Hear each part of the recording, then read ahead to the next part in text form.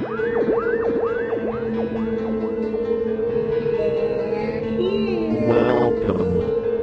to Spooky South Coast.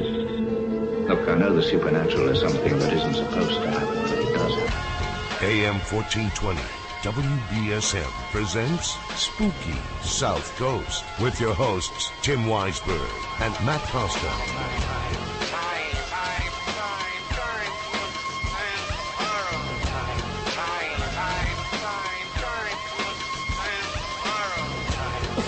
Good evening and welcome to Spooky South Coast. Tim Weisberg here, along with the silent assassin Matt Costa and science advisor Matt Moniz, here to talk with you about the paranormal as we are each and every Saturday night. Now, for the last few weeks, we've been promoting tonight's guest, Nick Redfern, who, if you know anything about the paranormal, you have seen Nick Redfern in some way, whether it be reading one of his many books or seeing him on one of the many television specials in which he appears. There's a little problem tonight. See, Nick lives, despite the accent, Nick lives in Texas. He's from the UK originally, but he lives in Texas now, and there's been some bad weather there over the last few days, and there's no power where Nick lives, which, you know, is good because you get to get back to basics and spend some time with the family and, you know, have a nice, you know, old-fashioned little house on the prairie kind of Saturday night. But that also means that we have to reschedule him for the show. So we will be having him sometime in the future. I know he's still trying to work it out with Chris. I think he was running out of cell phone power and laptop power, so we didn't get the chance to actually finalize things. But as soon as we know, we'll let you know. But meanwhile, that means that tonight we're going to have what we like to call Paranormal Potpourri, where we kind of just throw a bunch of things together and we talk about a bunch of different things. So we're going to talk with our content director, Chris Balzano, and I know that he was saying in the chat room on Spooky TV, which you can get to by going to SpookySouthCoast.com and clicking on the Spooky TV link up in the corner, and then you can see the video, and you can see all of us here, and well, we've got our many shots. There's Matt Moniz for you, and let's do a quick shoot over to Matt Costa there so everybody can see. Hey, there you go. So you can actually see what's going on in the studio. But Chris, you were saying in the chat room, let's bring him up here. Chris, you were saying in the chat room that you had something planned for the second hour. Is that something you want to give away? No, because it is not a definite yet. Excellent. I'm still waiting to hear back. But with if this gentleman agrees, he just has to check some things out. Because I called him with about, or I should say, I emailed him with about an hour and a half left in the show. Some things to work out. It would definitely make for an interesting and educational debate tonight. Well, that's what I like.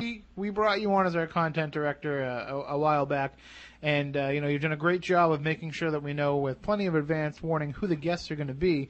Now you're getting to experience the other side of Spooky South Coast, the way that we did it for so long, and that's booking by the seat of our pants. That's sometimes driving in here to the Spooky Studio and making phone calls along the way to see who we can get to come on the program, hitting up Facebook before the show, you know, whatever we can do to make sure that we have people lined up for the show. So welcome to our world a little bit. You know, the cool thing is it makes us kind of think about, who else do we kind of want? Like, what are the things that we want? And more importantly, like, what are the resources that we have? So, you know, we had talked about bringing on someone from the Sally House. So I'm looking to book that guest now. And then this gentleman, if this gentleman can't come on tonight, then it's definitely someone I want on later. And then I was actually able to reach out to Darkness Dave today, who was filming his you know, TV show that they've got going on, the Paranormal Challenge, and actually Dave was very nice. I'm surprised he even got back to me because he's like, I was just shooting, I'm here, I'm I'm showering, I'm going out, but you know, I really can't. So I was actually impressed that he called me back. I didn't even text me. He called me back to say that he wasn't going to be able to make it tonight, but that he wanted to come on and talk to some spooky South Coast people, so he'll be coming up in the next couple of weeks too. So in our debacle, we actually found some other things that we really kind of want to explore in the next couple of weeks. So that's pretty cool. Absolutely, and we've got plenty of time here to talk about all things paranormal. I mean, we're on every Saturday night, so I guess, you know, the rest of the way, you know, we've got to deal with a few 7 o'clock starts for the Red Sox, but I don't think there's any more late starts. So we should be here through the rest of the season. You know, obviously when playoffs come up, that might be a different story. But for now, what better way to spend a Saturday night than to listen to us talking about ghosts and aliens and Bigfoot and stuff. So Chris already found out. Okay. Yeah. I mean, I'd love to get, there was some discussion in the chat room. I'd love to get some people to call in and talk about what they thought of Jeffrey Gonzalez's reveal this week. Yeah, and that, I wanted to talk to you a little bit about that because, when we were talking about that on the show last week, we had mentioned how I didn't know anything about what it was, that I was kind of hearing along with the audience for the first time what the evidence would be. And then I saw the photos, on Lauren Coleman's site on Cryptomundo as the show was going on. I have to say the photo that I saw on Cryptomundo was probably more convincing than the ones that they released on Thursday. Well, I mean, I think that I have picture evidence confuses me.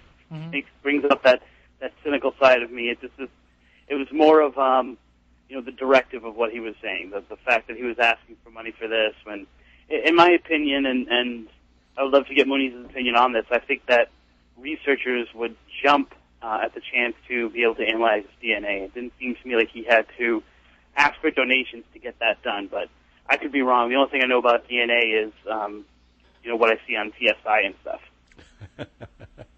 Well, first off, it's awful hard to get DNA from outside sources. When something's outside and exposed to the elements, you got contamination on top of contamination. And trying to separate that out gets extremely complicated and expensive. And to not absolutely be sure that this was from a Bigfoot to even start with, you're looking at a good output of money to not even be sure at the end of the day. You don't think that there are people, though, that are in the community that have those kind of resources and have those kind of connections? That, in other words, if I'm a well-known and well-respected researcher and I discover something, how hard is it for me to get that DNA tested? It all depends upon if you have the facilities and the finances. Finances are the big part. Facilities will do anything you want as long as you got the money. So you're saying maybe this man is not as with his hand out as I'm thinking that he is. Because I'm totally willing to admit it when I'm wrong. But it just seemed to me that he would be able to find someone who would do it for him, or someone who would be able to connect him up without asking for donations necessarily. Well, he said he has somebody involved in the police forensics, supposedly doing some of the work for him. So having something validated after another group has looked at it, yeah, that to me seems reasonable. But if this guy wants to, run it through the crime lab's DNA stuff first, that's up to him. I mean, personally, I think there's a little bit of conflict there with using what would be public resources for a non-official investigation. You're starting to get into shaky ground there. You understand what I'm saying? Oh, sure. But, I also think, too, that, there's going to be somebody who will, I don't want to say, a Bigfoot researcher necessarily, but somebody who would like to capitalize off a Bigfoot researcher. Somebody that wants to maybe make a DVD, or somebody that wants to put together a Bigfoot tour, who would, love to jump at the chance of spending a little bit of this money to try to authenticate this as best they can in order to have some sort of end result. I think that if you look at how they handled it, Chris, by going up there and saying that they just wanted help with getting the DNA tested instead of saying, hey, send us money and then we'll take care of it, it gives it a little bit more credibility in my eyes, because they're not looking for a check written to them, but they are looking to have something done basically for free. Are you skeptical at all based on, the way that they approached it? Yeah, it was a big media, in terms of just the fact that there was media related to it. I don't know. I think we talked about, we talked about skepticism, and I'm starting to see, at least from my end, a lot more cynicism at a lot of these things that are going on in the integrity of people, and so I am, like I said, I am totally willing to say that maybe I'm just getting tainted in the fact, but to me it seemed like somewhat of a circus to get the information out there, and so I think that goes to credibility. Well, let's not forget though too, if you look at their website, it doesn't really, it doesn't seem like they shy away from publicity. It seems like they're kind of looking to get some attention paid to their paranormal society, whether or not, it's just to increase their own visibility in the community, to increase their caseload, or if they're one of these many other groups that are just trying to get their own TV show. Whatever it might be, whatever their end game might be, the fact is, by having a press conference, you kind of announce your presence to a greater part of society than might have known you existed previously. So I can understand kind of wanting to have that press conference aspect to releasing this information, but we were talking about this as we left the studio last week. I think the better way to do it would be to put it out there through, the regular, cryptozoology channels, and to not be waving it. I just think the whole thing that happened with the Bigfoot in the freezer soured the media on the whole idea of this, and you don't need to give them yet another reason to scoff. Yeah, I mean, although, that whole fiasco, and I'm even reading things that are in the chat room, every falsehood does ruin the field. And yet people were talking about Bigfoot for a month leading up to it, and people were talking about Bigfoot and the fact that this was a hoax, and that's a bad thing for people who are really looking for it. Like, that all puts it out there for people to at least explore. So, I think that I'm not ready to say the whole thing was a fraud. Like I said, I got a good word from someone last week that this was a credible person, that, we should have him on to talk about this. And so, I stand by, not making a final decision until I get more information. Well, I guess the other problem, too, could be, what if it's... And I'm going to have a press conference about it, about feeling that way, too. Well, the worst part is if they, if they really do believe that this is excellent evidence, if they really do believe that this is the real deal, then you should probably authenticate it first and then go before the cameras. You should probably have somebody at least give you a little bit more than just, I guess a photo comparison to a bear or whatever else they did before they felt comfortable enough to go before the media. I would just want to have something a little bit more. I'd want to find a way to get the DNA testing done and then announce to the world what we had. Right. It seems to me that if you have the connections to be able to put a press conference together, you would have the connections to be able to validate what you think that press conference is going to reveal before you have it. And I'm guessing whoever would put together that that analysis for you would probably be against the whole press conference angle to begin with. They'd want you to announce it in scientific journals and, through the proper scientific channels, and not just go out in front of the local news. Well, for about $500, you can start to get answers. You can at least rule it out. You can at least put it into a family. If it is within the hominid family, then yeah, you can look further. It may come up being human in the end, but you can at least, rule out if it's bear or some other animal for at least $500 worth of DNA testing. Or for about $5 worth of fingerprint testing, you could probably check out and look and see, whose hands it was that were leaning up against the glass. That'd be what I'd want to know more, because the more I look at it, the more it looks like, and I'm not accusing anybody of anything, but the more I look at it, the more it looks like somebody's either playing a trick on us or somebody's playing a trick on Sanger Paranormal Society. So let's ask our friend Matt Costa over here what he thinks, because he's more skeptical than anybody about it. Matt, have you had a chance to see those the better pictures instead of just what we saw in Cryptomundo last week? I saw a little bit of it, but what'd you think? I don't know. It looks like slobber. It does. It looks like. But there's that perfect imprint of slobber that I'm not sure is natural. I haven't slobbered on enough car windows lately to. Oh, you haven't lived, my friend. Heard of window lickers, but. Well, but Matt, I know one of the things that you're very interested in is cryptozoology, and yes. Have you seen more convincing evidence in the past than this? I mean, to me, this is kind of like. I think the picture of Nessie's head popping up out of the water is a little bit more convincing than this. I mean, not as far as boogers go, but I've never seen booger evidence before, so that's new. Yeah, I guess that is new. But Bigfoot with a head cold. Maybe he has allergies. Yeah, I mean, the other evidence that they have, it's not, to me, anything outstanding. So I'm taking it that your point of view is probably similar to the rest of the world. I think that, unfortunately, what they had to present it's not enough to start swaying public opinion toward the existence of Bigfoot. Although, there is a lot of Bigfoot programming on television right now, so maybe that helps too. There is. There's a lot more. It's actually out in the media, more so. Of course. Cartoons, More toys. Squatch. All right. I still want that Bigfoot thing. That's for kids. The but toy, whatever, the remote control Bigfoot. I still want it. Yeah. And I think Bigfoot the monster truck is making a comeback. Is it? You think he can take down Gravedigger? I don't know. Gravedigger's tough. What do you think, Chris? Gravedigger or Bigfoot? Which monster truck?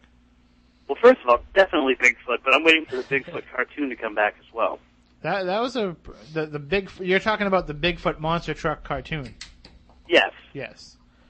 That's Although it's I think it's a lot more acceptable because my son knew 2 years ago, when he was 3-4 years old, he knew exactly what Bigfoot was because he had been programmed already by his, even before he knew what ghosts were and slightly after he learned what a puckwudgie was, the dude knew what a Bigfoot was because so many of the kids shows that he watches focus on it and represent it, and and now he knows who Loch Ness Monster is too, thanks to Phineas and Ferb, and so it's definitely I think people would be much more willing to accept the possibility of a Bigfoot than the possibility of some of the other stuff we talk about on the show. Well, speaking of unidentified hairy creatures, I just looked down and realized Moniz took his shoes off. Bigfoot. Yeah, I mean, jeez, that's a type of alien fungus from another planet, I think.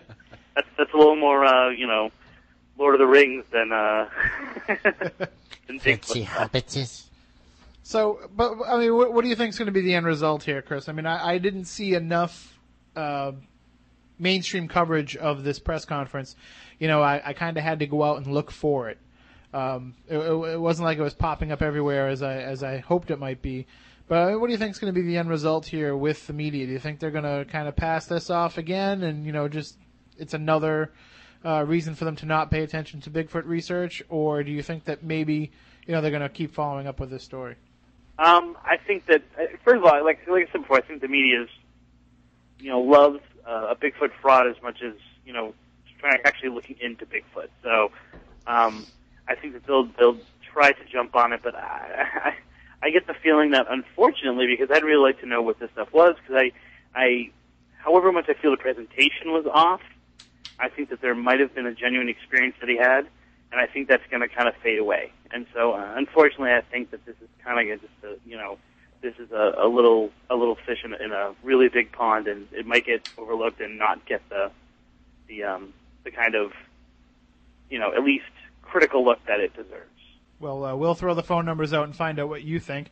You can call us up at 508-996-0500 or 1-800-996-1420. Is that right? Why am I blanking on the toll-free number? 1-877-996-1420 or 508-996-0500. You can also email us, spookycrew@spookysouthcoast.com, or jump into the chat room on Spooky TV at SpookySouthCoast.com. You like how I start blanking on the phone numbers there, but what is it about Bigfoot, Chris, that gets the media attention? Why is it that, we can have, photo evidence or some sort of new evidence for Bigfoot? We can have some sort of new evidence for a UFO or an alien presence, but for some reason, ghosts don't get that kind of mainstream media coverage. Well, I think first of all they do. Ghosts do get.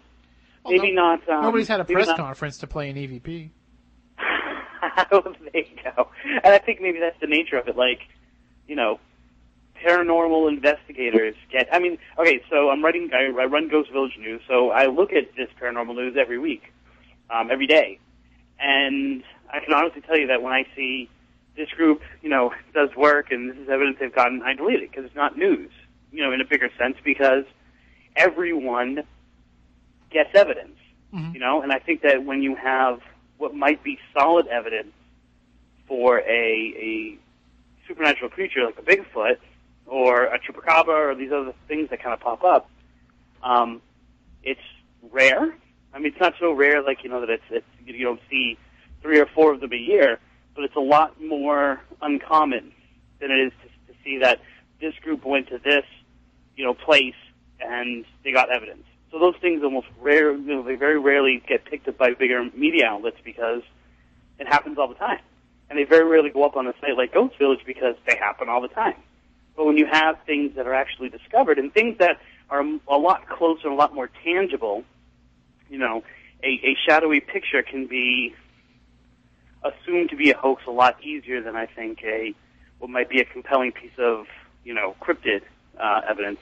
And so therefore, when those things do come out, and people are a lot more willing to accept that those things might exist because we have discovered animals that we didn't know existed before, then people are going to pay attention, whereas there's so much white noise, no pun intended, when it comes to the paranormal field, to the ghost field, that those things are just kind of commonplace. Well, but the other question that I have about it, too, though, is, and you see all these news stories, is the tone.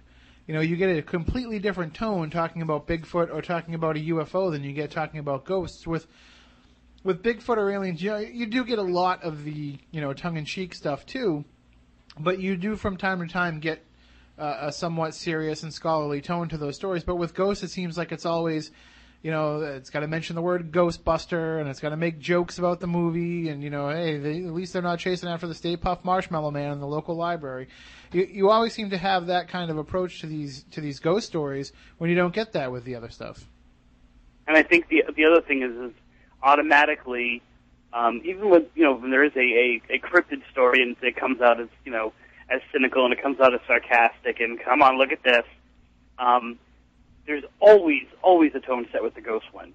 So it's either that very funny they have to play the Ghostbuster theme behind it, or it's inherently it has to be spooky. And so by making it spooky instead of relevant, you're making people think that it's not really to be taken seriously either way. Well, let's hope we get to the point where we can either be serious about all of it or just make fun of all of it. I mean, that's what we do here on the show. We just make fun of everything. Yeah, including each other, you fool. Works out a lot better that way. Chris, we realized that we could probably work it out so that you could actually broadcast from a camera in your house when you join us, and we could mix that in with our video feed. Yeah, we were talking about that in the chat room, but I'm not sure if people want to really see my kitchen. Well, it's not that, Chris. It's your smiling face they want to see. It's been too long for our Massachusetts listeners here because you've been gone for too long. I know we're coming up on the year since I was there for the last Triangle show. Which, by the way, when is the Triangle show coming up? I don't know. You're the content director. Content director. But you're the master of the three-ring circus known as the Triangle. The idea that I heard kicked around, and this was brought up by our friend Carl Wood and a couple other investigators, they're thinking about August 28th to coincide with the anniversary of Anawan's capture. So if we could work that out to maybe do it on that night, I mean, I just worry that, I'm just, off the top of my head, I'm not looking at a calendar or anything. I wonder if we're getting too close to Labor Day weekend and if that's going to be a tough time for people. But I like the idea of tying it into an anniversary there instead of just going out on a random date. No, I would completely agree with that. I think I've been trying to do that as well, set things up with anniversaries and things like that. But I'm definitely willing to or waiting to be a bystander and just be a listener on that Triangle show this year. So. Well, we've got plenty of people that want to go out. In addition to the regular group of investigators that we use on a frequent basis, we have all new people that want to go out and take part in the show. And we have, Manny and Kristen from Bridgewater Triangle, who, the research group, the website, whatever they're calling themselves, that entity.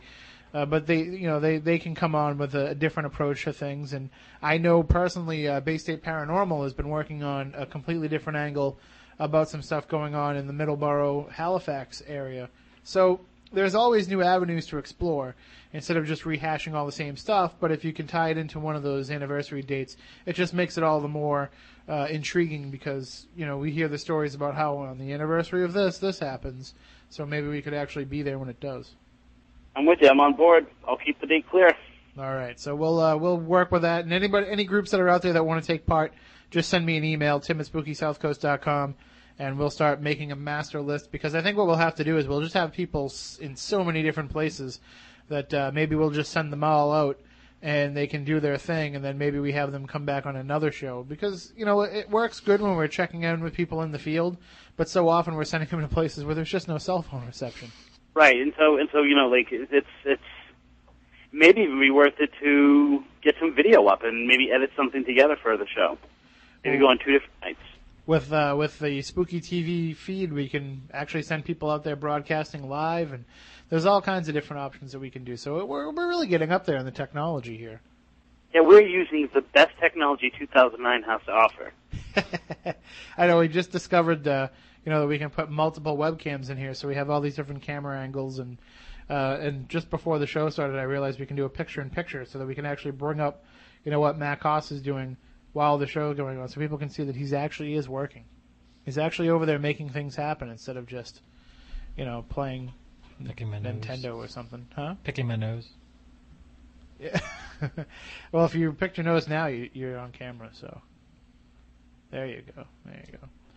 All right, well, I guess, coming up in the second hour, we can keep tossing around a variety of different topics. Is there anything in particular, Chris, that you think we should cover on this show so we can start getting the listeners amped up? Because there's been so much stuff going on that we haven't had a chance to talk about, you and I. It seems every time we talk on the phone now, we're talking about the projects that we're working on, and we don't get a chance to talk about general paranormal stuff. So this seems like a great night to do it. I have actually. I was really impressed by the first guest last week.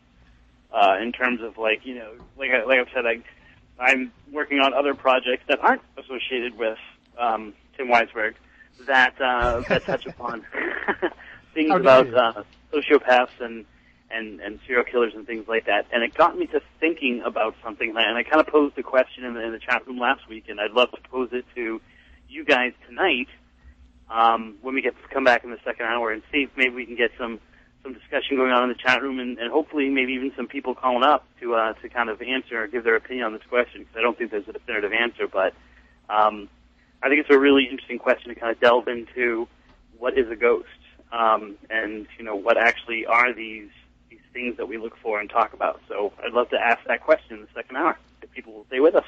All right, that definitely sounds like fun. And Thomas Sheridan, of course, is the guest that you were referring to. His book is called Puzzling People, The Labyrinth of the Psychopath, and it's just a fascinating read when you start reading the book and realizing, wait a minute, I know people that fit this bill for sure. Because I guess, being a psychopath is enjoyable for these people, according to what Thomas Sheridan was writing about. So if that's the case, you need to learn how to deal with them to make sure that you don't get so wrapped up in them that you can't come out of it. If they're feeding off what you're giving them, then you got to stop giving it to them. And maybe I'm that psychopath in your life, Chris, and that's why you have so many things that are related to me. You just can't escape me because I'm basically sucking all your energy out of you, and I'm a psychopath that's hell-bent on making your life miserable. Well, if you can't tell who the crazy person is in the room, it's probably you. There you go. I like to think that I'm not crazy for the most part, but then I look at my company that I keep, and I realize, gee, maybe that's not a good argument for... Hey, I don't suffer from insanity. I enjoy every minute of it. I was going to say, I don't have multiple... Kiss everything you know about cookies goodbye. New Newton's Fruit Thins. Real cranberries and cranberry citrus oats. Crispy whole grain. Newton's Fruit Thins. One unique cookie. Hey everyone, did you hear? I have an awesome new online video series. It's called Her Say, and it's a daily show featuring the hottest topics women are buzzing about online. Join me in all the conversation at hersay.com. Personality disorder, my other personalities do. Yeah, I think about the fact and I debate the fact that whether I'm crazy or not enough that it means that I'm not crazy. Sorry, Matt, just moving your microphone so I can see the clock. And I still can. Well, we are coming up on the news break, so we're going to take a break for a few minutes. But when we come back, we will talk about all the stuff that we were just talking about, including what is a ghost. We'll also take your questions. Ask the Spooky Crew. That's what we can do. We got Chris on the line. Matt and myself are here, so it's Ask the Spooky Crew in hour number 2. We'll kick around all kinds of paranormal stuff. Everybody in the chat room, you can feel free to check in as well. The number's again 1-877-996-1420. That's 1-877-996-1420. Also 508-996-0500. Or you can email us, spookycrew@spookysouthcoast.com. or jump in the chat room, as I said, at Spooky TV. You want to say hi to Rachel because she's saying hi to us right now, and hi to everybody else that's in the chat room. We got a whole group in there. We have the Paranormal Pirate, we have Mike, we have Saucer, Nate, we have Whaling City Ghost, Hatch, John. I can't say your chat room name, Matt Costa. We have Film Flunky, Blue Emerald. I'm starting to sound like Jeff Charles reading the 420 Club over here. So, Spade Paranormal, everybody's in there. And Hilly Rose is not in there because he's a little bit busy with us on the phone right now. But we'll be right back with more paranormal discussion here on Spooky South Coast. Faintest idea what you're talking about. Turn on all your lights, lock the doors, and pull down the shades. Spooky South Coast is back. Boring. You're boring, everybody. Quit boring, everyone.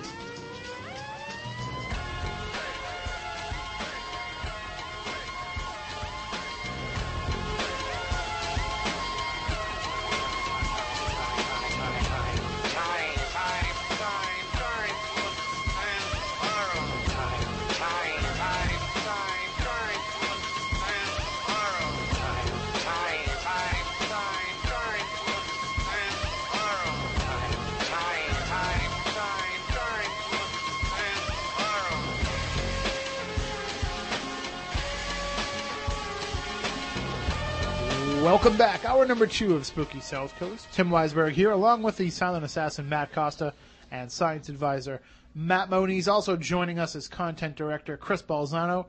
And if you go to SpookySouthCoast.com, you can see the show as it happens. We have Spooky TV live here in the Spooky Studio. So I highly recommend it because we have multiple cameras. We have cool effects. We've just added a new feature here just these past few minutes, where now during the news breaks, instead of just playing the news over that audio, over that video portion of the show, we actually turn on the microphones here in the Spooky Studio. So you get to see the behind the scenes of what goes on. You can hear us talking crap about whoever our guest is on the phone before the second hour. And right now, that guest that we were crap talking about is Chris Balzano. And it's just another way that we can make things more interesting for the audience. So Spooky TV is on SpookySouthCoast.com if you want to click there. And also, you'll be able to watch all the video archives. As soon as the show is over, the video archives are available for watch. So available to watch. So if you miss any part of the show, just go to Ustream.com/Spooky South Coast or whatever it is. Just search Spooky South Coast on Ustream, and you'll be able to find it. And now, if you like to listen to the audio podcasts, then you'll be happy to know that the iTunes and the podcast feed are all updated. There was a few months behind there for a little while when I was really busy. But now everything is all up to date, so all the shows are there to download. Matt Costa, I'm going to put you on the spot here, both video-wise and audio-wise. How about the archives on the website? Have you been able to update those yet? I put a few up. I didn't want to overload everybody. Yeah, well, they got take it all in stride. Yeah, they need some time. But like you said, everything is up on iTunes. And do we still do the Zune thing, or I don't know? Does anybody? It's you know what, the feed is still there to Zune. So if it's happening, I know the marketplace is still up. I know they don't make Zunes anymore. Yeah, they're going to stop making Zunes, but they are keeping the marketplace. Yeah. So the feed is still going to the market. Of course, I say this assuming that it ever went there in the first place. I think I looked it up one time. And it was there? It was there. I downloaded the program specifically for that. From the Zune? Yeah. But you didn't buy a Zune specifically for that? No. That's probably a good idea. It's a good idea not to Unless they send... Well, they can't send us one now. Well, they probably would send us one now. Now that they stop making them, they'd be like, oh, we got like 12,000 of these over in the warehouse. Send one to Spooky South Coast, yeah. They were the only show that ever sent their show to the Zune marketplace. I bet Steve Jobs bought like $1 million to pave his driveway. He's going to build himself a summer home out of Zunes. So, Moniz, remember back when you bought an iPod? Yeah. Yeah, what did you ever do with that thing? It's sitting on my desk. Still? Yeah. Did you plan on learning how to use it, or? I actually use it when I go traveling on planes, trains, automobiles. Oh, so you have actually put things on it? Oh, yeah. Okay, all right. I was just wondering because I remember I was impressed with Moniz when he got that. I was like, oh, he's stepping into the new millennium here, and that was I forget when it was, but I went to his house and I saw it on the kitchen table. I went back like 6 months later; it was still in the same spot on the kitchen table. No, it's The kitchen table is where it ends up. Same with my keys and other things that come out of the car. Yep, that's where all my stuff ends up, on the kitchen counter. So, Chris, where do you keep all your stuff in the house? I've got a little basket, and then once a week I go through and I throw away all the things that that I don't have any reason for keeping whatsoever, but for some reason at the time it seemed like that receipt for cantaloupe seemed important. So I should do that. I should actually go through the baskets that I have on my counter and actually throw things away that I don't need. Well, after my computer crashed, I was able to get most of my important stuff from little bits of USBs that were all over my house. So, well, I'm not saying that I procrastinated cleaning out my office at home, but we started cleaning off the desk, and I think I found the outline for the first episode of Spooky South Coast. So that's been there for a while. Did you find the notes when you decided to call me administrator for 7 years? Yeah, well, yeah, that's... Remember when we argued about that? Back on your first appearance? You weren't sure what you wanted us to call you? I'm just Chris. Yep. And now, here it is, 6 years later, and you're still just Chris. Still just Chris, and about pretty much at the same place, so... Well, now you're part of the spooky crew. There you go. So there you go. You had to sit through 6 years of all of our BS to finally be accepted into the group, and now you're wondering why you ever cared. I still have my hat, so... You still have the hat, but no bottles of water. No bottles of water, nope. No Freddy Krueger key ring. You know what? I'm gonna tell Chris this story since he's on the air. We've been kidding around drinking these Venom energy drinks. Can we plug them? Are they a sponsor? Venom?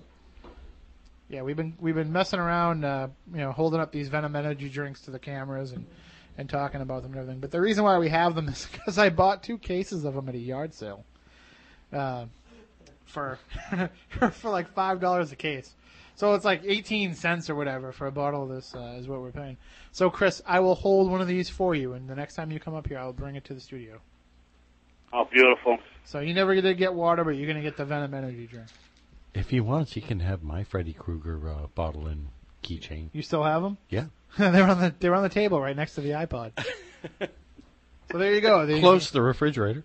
He promises that he only used the bottle once. And don't worry, he didn't drink anything out of it. He used it to spit tobacco juice. Now, am I seeing in the chat room that every single person is saying that they have a key ring and I don't? I think that's what's going on, yeah. What we did is we gave away Freddy Krueger key rings and bottles of water to the first, second, third, fourth, all the way to the 250th person to post in the chat room. And then we ran out just before we were going to give you one. Well, a man can only dream. Hey, you finally got your copy of the book, though, right? You finally got your copy of Ghost of the South Coast. Oh, yeah. I'll be reviewing that any day now. He's like, I'll be sure to read that eventually. All right. Well, we were talking in the first hour that you did have a question that you wanted to pose to the listeners, and you posed it, but I'll let you pose it again. Well, I was thinking last week as we were talking about, and we kind of were having a side discussion about, who in this kind of lexicon of serial killers would fit as a psychopath. And we were debating Manson, whether or not he had showed compassion and empathy for the people who were in his group, especially, in the early days, and whether that was, coinciding. And it really came down to, based on Thomas's definition, I don't know him well enough to call him Tom, that it all had to do with brain chemistry. And I started to wonder, and so kind of here's my question. I would love to get you guys' thoughts on it, because I don't think there is an answer, or at least one that's sufficient for me. If we survive after death, in and our our mind lives, exists, we make many decisions. Life is made up.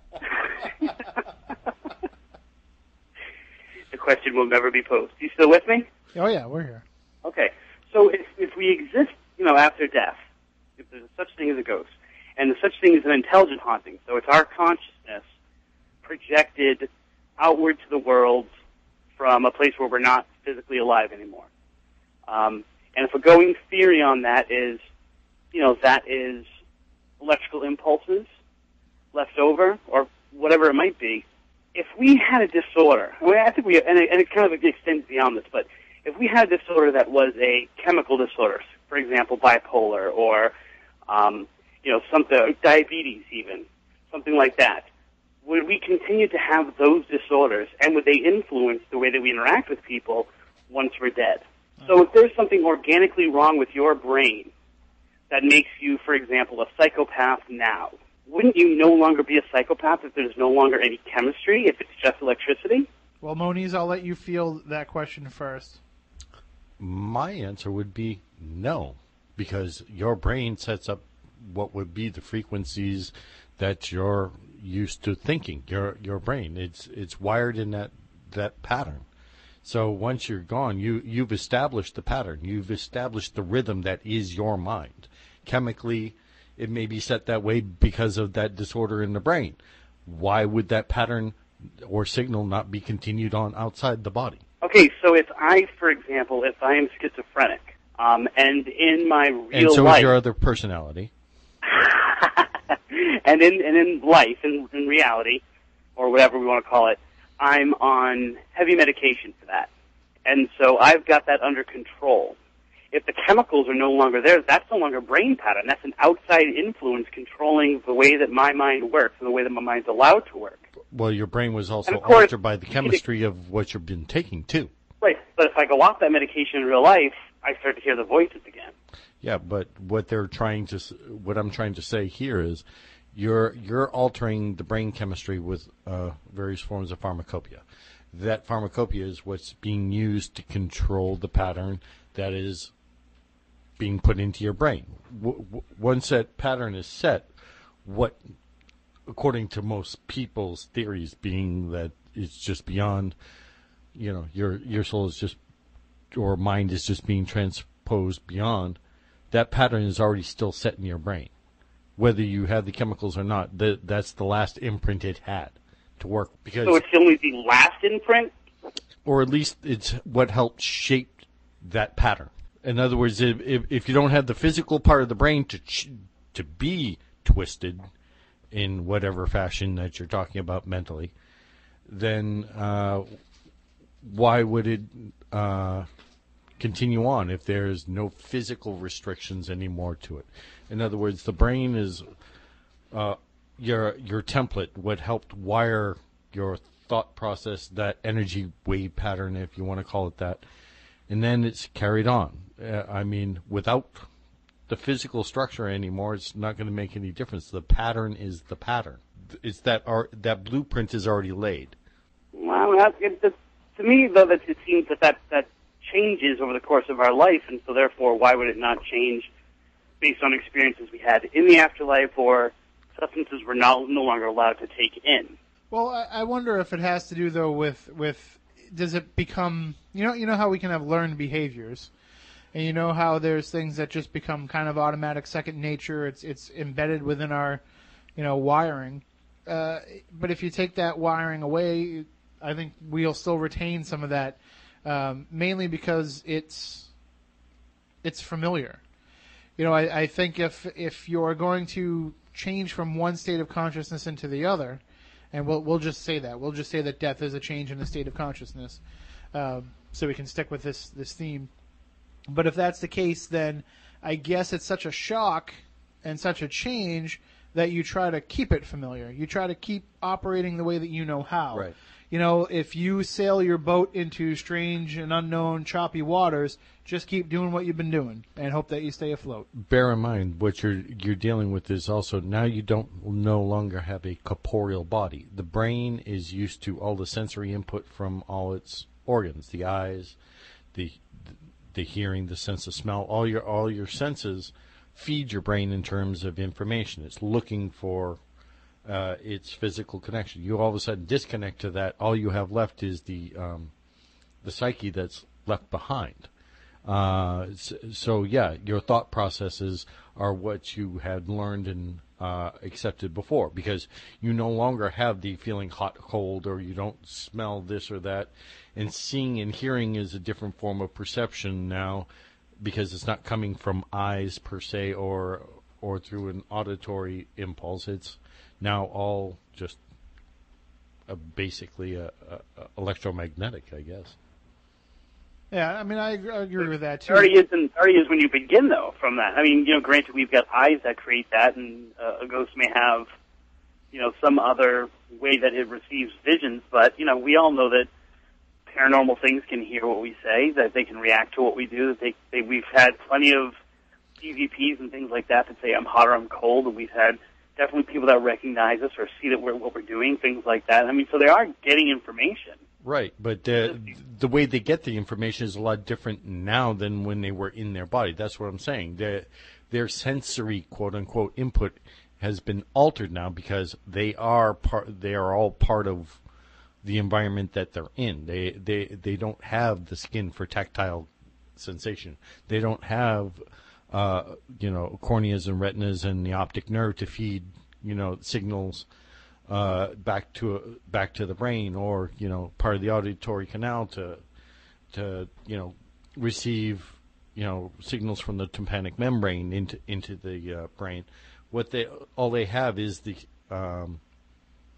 impulses that like I said, made up their consciousness. Their sensory input must obviously be altered, because they no longer have the physical means in which to send that sensory information to them. I mean, isn't the whole idea of being a ghost kind of hanging on to those learned behaviors? Isn't that kind of holding on to needing to be tied into the living world? I mean, I'm just assuming they don't need to communicate in the way that they do. They don't need to even care about us anymore, care about the living anymore. But it's just it's holding on to that. So if you're going to hold on to what you've left behind, then why wouldn't you hold on to it in a way that's familiar? Right, but if you take, once again, someone who is schizophrenic, both sides of that coin are familiar to them. And it was the pharmaceuticals that were creating a sense of clarity. So if those pharmaceuticals are not there, and I'm saying these things as a platform to kind of discuss these things. I'm not sure where I fall, and I'm sure. Definitely, it's one of those things that you really think of, because then to extend that, it's like, so if I was an alcoholic, can I not go to a ghostly 12-step program? I mean, will I forever be an alcoholic or forever be under the influence directly? So if by Matt's rationale, if my brain set patterns were, a junkie, then I have no hope of not being a junkie. So I'll be a junkie for the rest of my spiritual life, et cetera, et cetera. Yeah, no, I don't know. I mean, it's like each time you think that you're following one idea, your mind brings you in another direction. Well, and I think these kind of discussions are interesting because, and there's the side of me that says, that goes off that rail a little bit and says, well, maybe this, and Tim and I, you and I have had discussions about this lately, about soul and the existence of soul, and soul as it pertains to the paranormal. Mm-hmm. And it's, it's one of those things where, well, now, can we extend it out to say, maybe we're talking, a ghost is more of a soul, and maybe we can, touch upon something and maybe register something, get evidence on something on these physical basis, electricity and radiation and heat and things like that. But maybe really what a ghost is an imprint of a soul, and therefore, it's the essence of a person and all of their things, and not just what their brain can contain. Well, Chris, you were talking about having a junkie continue to be a junkie beyond the veil. Give you a primary example of what you're saying is being somewhat validated. In the Victorian mansion in Gardner, they're the future of America, so let's build them up strong and give them our cheese. Kraft Singles. More kids get their calcium from us than any other American cheese. Kraft Singles. The American cheese. Hey everyone, did you hear? I have an awesome new online video series. It's called Her Say, and it's a daily show featuring the hottest topics women are buzzing about online. Join me in all the conversation at hersay.com. Gentleman who is reportedly had died because of spontaneous human combustion, because he basically set himself on fire because of moonshine. When alcohol was brought up and said Porteo, there was the same EVP response, and there's also been several other cases where people that are obsessed about whether it be a person or other physical objects, and in some cases drinking and other narcotics, believe it or not, in some cases, that ghosts have been still longing for that. They've been longing for that person. They've been longing for that bottle, being able to drink again. And there was, like I said, one case where you were talking about a junkie, and there was a person that I know that got an EVP of where a person had OD'd on heroin and got talking about wanting to shoot up again. So yeah, it still does carry on. I have heard that kind of thing myself. So it reminds me of one of the very first books when I started seriously getting into this. I think the book is called Communing with the Spirits. I still have it. And one of the things it talked about was really kind of like necromancy and magic and things like that. And it wasn't what I was looking for, but it's a fascinating book. And one of the things it talked about was when making these offerings and these things are basically trying to get ghosts to kind of work for you. You really wanted to do things like work with alcohol, because then you would get alcoholic spirits and they'd be a lot easier to control and a lot more willing to do what you wanted them to do. So the whole existence of alcoholism or drug addiction, as you were saying, behind the veil, I can totally come to terms with it. I can totally say that I've heard cases of it. And I've worked with people who have had spirits that, seemed as if they were bad alcoholics, angry drunks. Well, my question was, that means you wouldn't be able to get over it. Well, look at the traditions in South America and in other countries where they generally do leave a bottle of alcohol at a loved one's gravesite. That's not uncommon. Alcohol is also used in clearing spirits, where the various shaman or spiritual leaders in certain groups would take a swig of the alcohol and blow a mist into the air to force the spirit back, or to draw them in, depending upon what way they were. Now, bear in mind, like I said, these are in other cultures that you'll find outside of the United States, and some practices in voodoo in the United States, they do the same thing. Well, and also we like to leave beer cans on John Belushi's grave. Oh, I'll leave that one right where it is. But I guess, though, we're talking about, these different afflictions that can afflict people even after they've passed on. And one of the discussions that's happening in the chat room, and I encourage everybody in the chat room and anybody that's listening to call in, 1-877-996-1420 or 508-996-0500.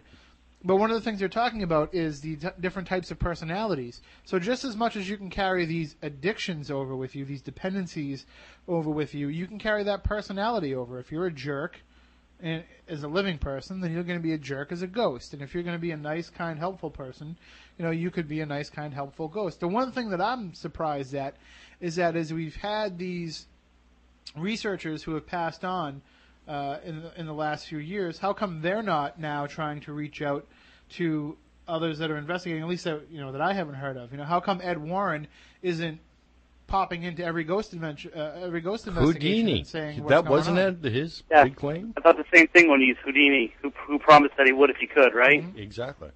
Or John Lennon.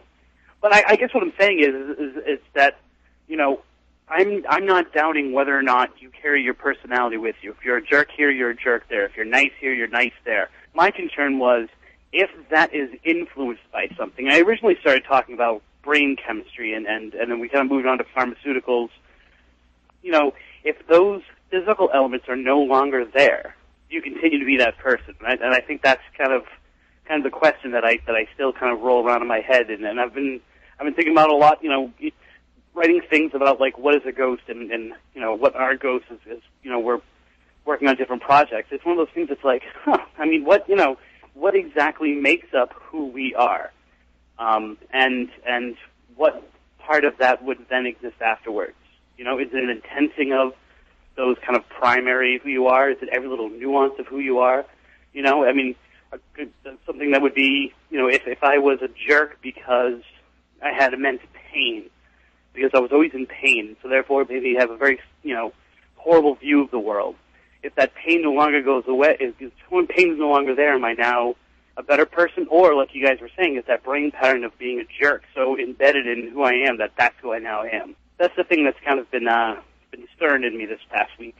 Well, one of the things that I wonder, too, is do you have to have something in that brain chemistry or something in that electrical makeup of yourself in order to become a ghost. Can anybody become a ghost? Maybe not. Maybe that's why we haven't heard from these people who have made the promises that they would share with us once they passed on. Maybe it's just not possible for every living person to become a ghost or a spirit after they've passed on.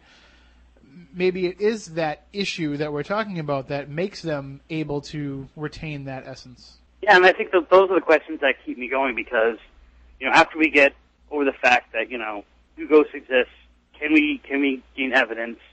Can we use that evidence to help them, to help people who are experiencing paranormal activity that don't want to?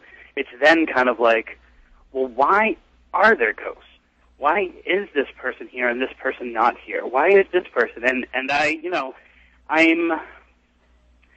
push away the fact that, that there is a kind of set thing. One of the things, when I ask investigators, they say things like they've got unfinished business. They've got someone who wronged them, or they did something wrong in their life that they have to work out. Those all seem like very, us issues that we're kind of projecting onto the paranormal because maybe we don't want to think that we would have to stick around. In other words, I don't have any unresolved issues, so I get to, find heaven or whatever I think of as peace. Whereas this other person, because, many of the ghosts we encounter don't have, I abused my children, so therefore I'm trying to work that out before I can move on. Or, I can't find my buried ring, and I can't find rest until someone gets that ring and gives it to my wife. Like, those are kind of romantic stories that I don't encounter a heck of a lot when I'm actually investigating or when I'm talking to people and getting their stories.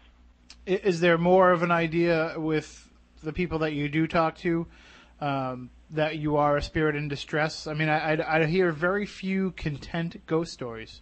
I mean, we hear some stories of people who are content with a haunting or some spirits that don't make trouble for them, but we don't have a lot of people a lot of ghosts that we hear about who are Casper. Yeah, like communicating the fact that, yes, I know I'm a ghost, and I'm happy being a ghost, and I like being here. It's like everything that happens in the investigations that we hear about is like the beginning of Beetlejuice, and very few of it is to the point where it's the end of Beetlejuice, where, hey, we're ghosts, and we're happy to live here, and we're all getting along. Well, I think that's because the people who communicate with us are the ones who are disturbed by what they're experiencing, and therefore they're more likely to have a negative experience. Or misunderstand it. I've had plenty of people who, after investigating and understanding and maybe even communicating, one way or another, are fine. And the hauntings just kind of go away. I mean, that's the majority of places. It doesn't take anything active to help them find peace. But it's these kind of like romantically spooky, EVP-laden things where it's like, nice. It's like, automatically, I know he was killed, and all of a sudden you start creating this backstory that seem to be the stories that stick. And I think the nature of the person's death might have more to do with whether or not they stay kind of with us than who they were as people before they died, or circumstances surrounding the days before they died. Well, there's also the possibility, too, though, that as we've developed more as a society, a sense that we can say that ghosts exist. As a society as a whole, we can kind of say, all right, 4 out of 5 Americans believe in some existence of the paranormal now, so we can go along those lines of saying, yes, ghosts are real. I think now the stories that we have to hear have to be more intriguing than just the fact that there is a ghost. There has to be more to the story than that. It's almost like if we say now, oh, there's a ghost. Yeah, well, so what? What does that ghost do? What does that ghost want? How does that ghost communicate? Just having one isn't enough now. You have to have one that's a needy ghost. Right. And I think that makes some people who were maybe 3 or 4 or 5 years ago more willing to share their stories not share their stories, because it's like, well, I don't really have that stuff going on. It's just, it's just they get this cold feeling.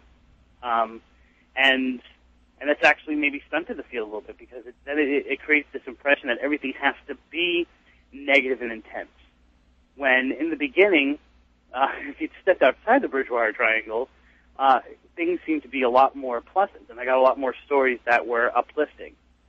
And I don't seem to get as many of those uplifting people anymore. Well, part of that problem, though, is and I hate to go back on it and keep harping on this stuff, too, but what we're seeing on television now is more of that negative stuff. We're seeing more of the confrontational ghosts. I don't want to say we're seeing more negative spirits, more demonic entities, but we're seeing more confrontational stuff, more headbutting between the living and the dead than we're seeing cooperation and, peace and love and understanding.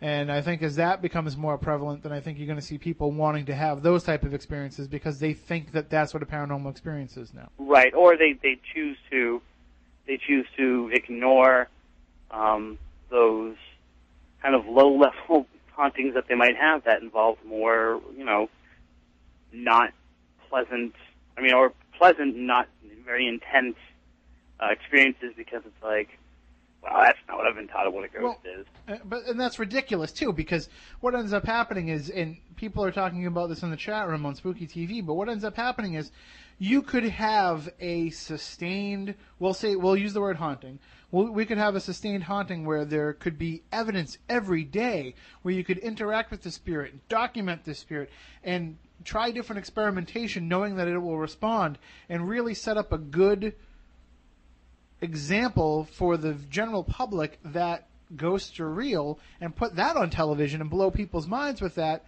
but it doesn't have a nice script to it. There's no good backstory behind it. There's no drama created around it. There's no easy cuts to commercial. There's no way to actually take it, glorify it, dramatize it, Hollywoodize it, so it doesn't get the airtime that it, would if we were just worried about proving that they're real. Hey, if you don't tell me one, I'm going to tell you a dirty little secret. Just don't share it with anybody. I love James Van Praagh. I really do. I think that, however commercial what he's doing is, I think that to hear him speak it, to see that other side of the paranormal, makes it more uplifting for me.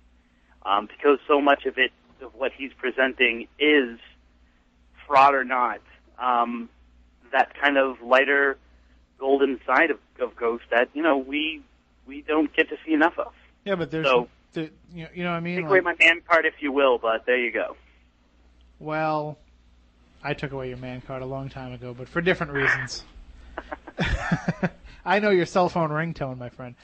But the idea, though, that that might have been great, 5, 6, 7, 8 years ago when James Van Praagh was, considered one of the on the forefront of the paranormal community. But now he's been kind of, now he's a niche. Now he's been compartmentalized as being, that's who he is, but that's not what the paranormal is. And basically what we're doing is we're basing an entire field, not ourselves, not people that know about it and that are in it, but the general public is basing an entire field on what gets ratings. We're basing our perception of the paranormal as an American society or as a global society based on what draws the best numbers on the Sci-Fi Channel, which when you think about it, it's kind of how we live everything. Everything is basically deemed by what's going to be making money and what's going to be drawing people's attention.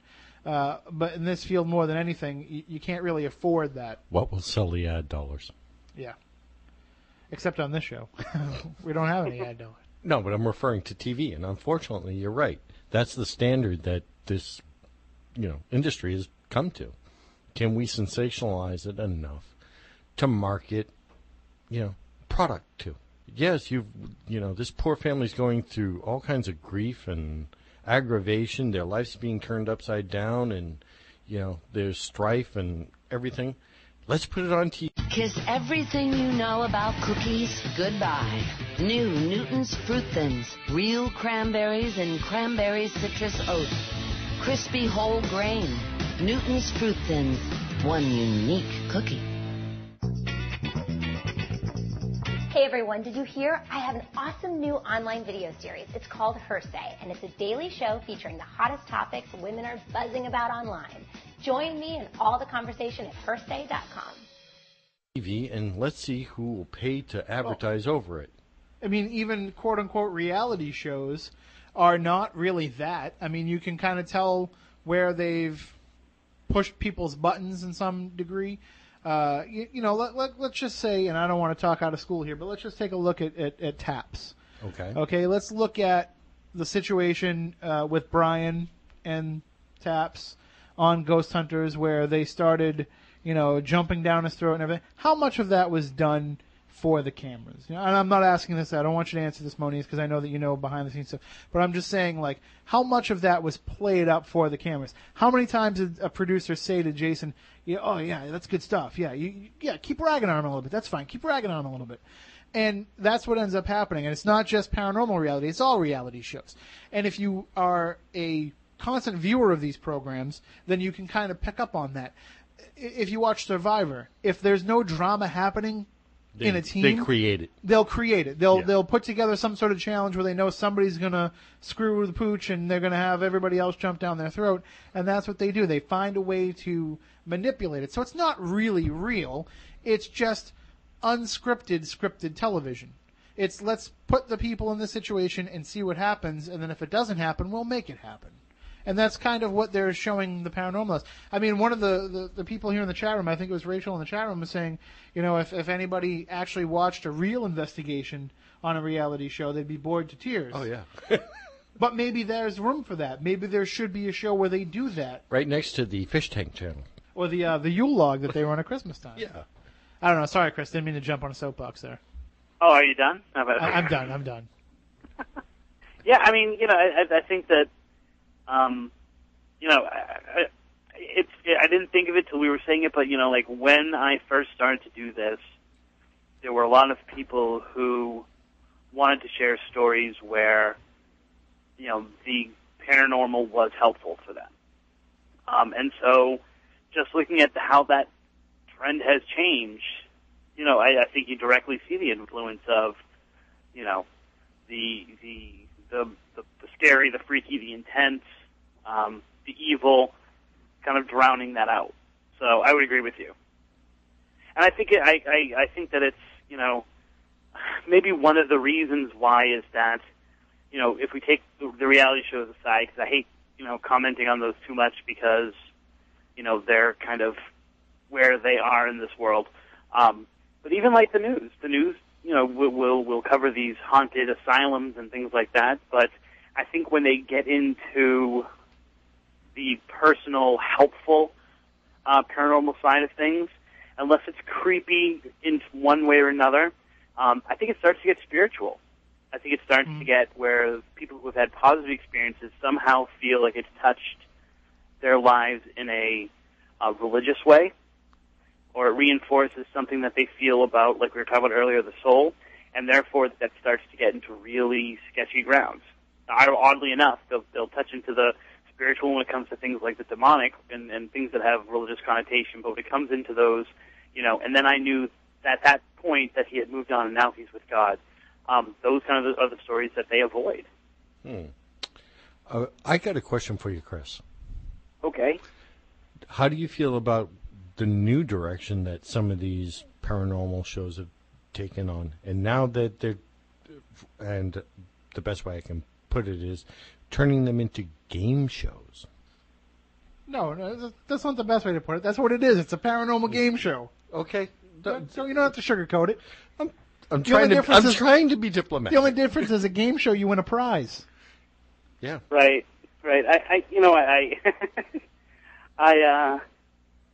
It's a difficult question to answer because, we do know so many of the people who are involved in that. But, I think it's ridiculous, personally. And I think that I haven't watched any of these more game showy type shows yet. But I don't intend to. But it would seem to me that unless there is a genuine teaching going alongside with it, then it's really kind of setting everything back. All right. Because now it just becomes so mundane. And from what I understand, the groups aren't they're not taking people off the street. These are groups that are, working out there in the field. Well, or not. I don't know. Are they? But I think the thing is, when you're doing this, I don't know how much research they're putting into these groups. I don't know how much of a minimum caseload they have to have proposed, purported to have handled. But I think when you're doing a game show of the paranormal, you're going to get more of these people who are doing the paranormal just because they think they're going to get it on TV from it. There's Perhaps been by several stripping of down those naked shows. and humping gravestones, perhaps. Well, but I mean, this goes back to the very thing, though. I know you don't want to talk about the reality shows, but I just want to go back into this just a little bit here. The paranormal is the only field that you can get into where you can be doing it for a short amount of time, and somebody will start saying, "And I'm in talks with a producer about having my own television show." Anybody that goes camping doesn't suddenly feel like they're going to get a reality show where they go out and survive in the wilderness. Anybody who goes fishing doesn't think they're going to get a fishing show. You know, it's the only thing that you can do as, let's face it, it's a hobby. No matter how much you do it, it's a hobby where you can go out and have this hobby and expect that somebody's going to come and hand you a television contract. Everybody that you talk to in this field, you know, these Johnny-come-latelys into the field, they're negotiating some sort of television deal. Except me. Okay, so, right. Yours is already signed. I do not have a television deal, just so people know. And oftentimes I'm disturbed by the reaction of producers when I come back to them and I say certain things, such as, well, you're looking to, to talk to these 5 families that you want me to, like, give you access to their lives. Are they going to get paid? Am I going to get paid for setting you up? And they're like, well, just go talk to someone else now. You're supposed to just want to be on TV, don't you know that? Right, and I think the unfortunate thing is it sets up the expectation that unless you have a page on your website that talks about all the different media you have done, then you're not considered legitimate. And I think that's the unfortunate thing, because then you're starting out with thinking the first thing I need to do, and I know this is somewhat me talking out of the side of my mouth because I do write books.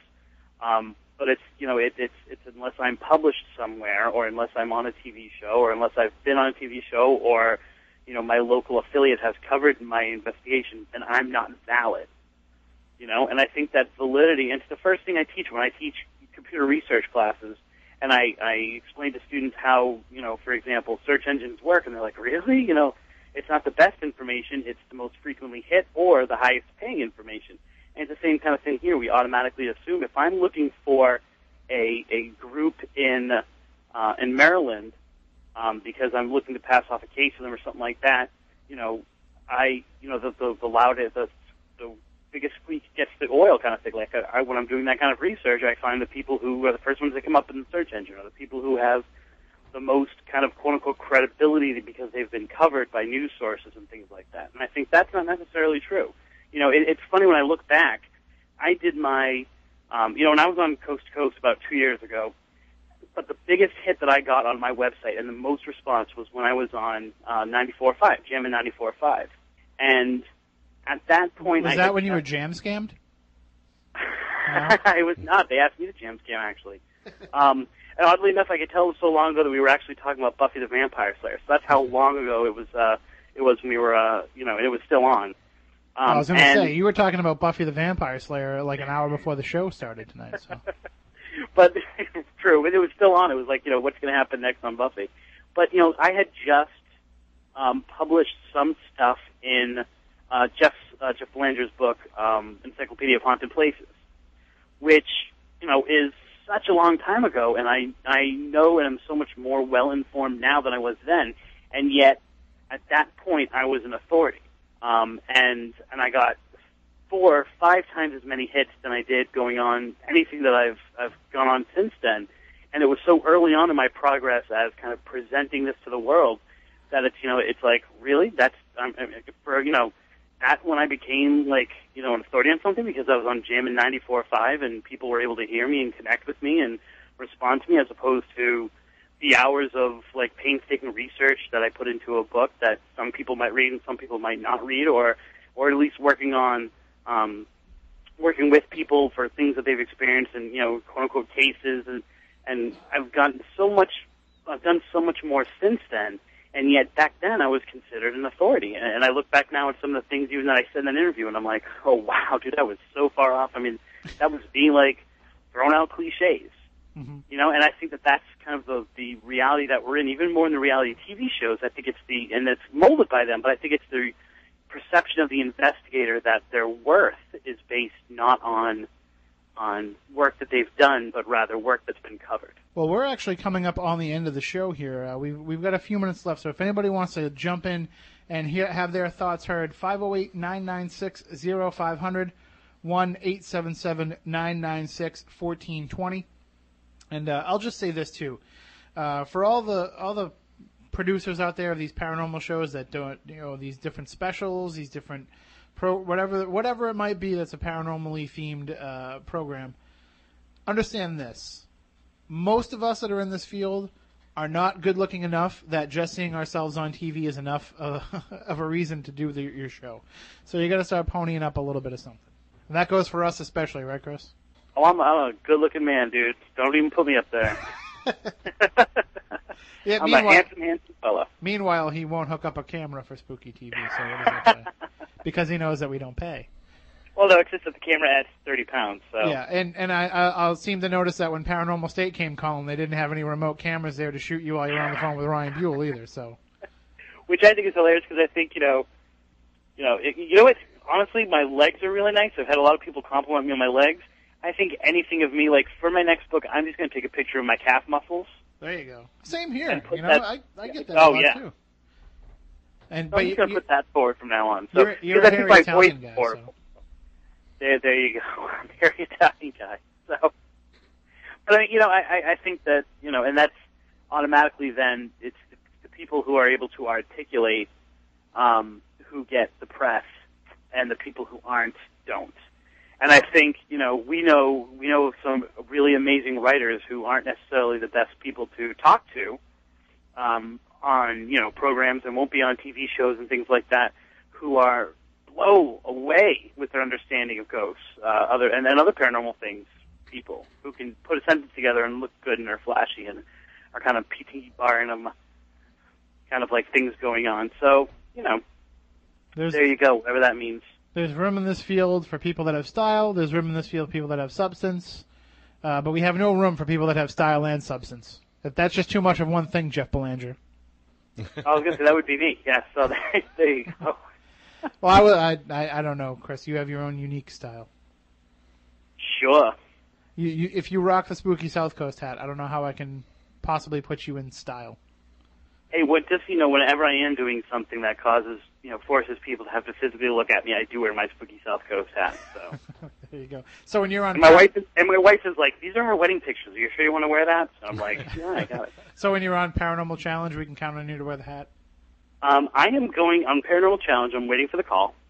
I am Massachusetts Paranormal Crossroads is going to be a team that will investigate a haunted location. And of course, it's just me. For anyone who's wondering, there is no other Crossroads. Crossroads is a site, not a organization. It will be me. I will definitely be wearing, a Red Sox shirt. I will be showing off my amazing calf muscles, and I will be wearing a Spooky South Coast hat with no Freddy Krueger keychain. You'll get one. Now, we only have about a minute left, but I will say this. Matt Moniz said that he doesn't have a paranormal TV show. What he doesn't know is that there is one coming to Spooky TV that we haven't told him about yet. It's called Who Wants to Date a Ghost Hunter? And we're basically going to put Matt Moniz out there. It's going to be the Matt Moniz Meat Market Show. And we're going to set him up on dates with different female paranormal investigators. And they're going to go out and investigate together. And we're going to see if we can make a love connection while they try to find evidence of the paranormal. What do you think? Yeah, I'm all set with that. Come on, it sounds like a great show. Chat room, what do you think? No. Come on, let's get a petition going. Email us, spookycrew@spookysouthcoast.com. It'll be fun. Didn't Matt have a contract with certain cable to make documentaries, though? Yeah, I've been sending them emails back and forth with stuff. I'm not going to be on it. I've just been ferrying them information. They're going to put other people on camera. You know me. I'm not one of these people that likes to be on these TV shows. Yeah, we were just pulling his leg. We would never do that to him. I think we'll do it. All right, well, we're just about done for this week's show. So, Chris, what's coming up next week on the program while we have you here? Next week we have our new UFO from across the pond reporter coming on. His name's Mike Hollowell. I encourage anyone to go to SpookySouthCoast.com and check out one of the articles that he has posted up there. Excellent. He's going to be coming in. We'll be celebrating, our defeat of the British by bringing in a British guy. I got to cut you off. End of the show. Oh, there you go. Mike Hollowell. There you go. Stay Janus also spectacular. has a new article there, so read that too. Stay spectacular.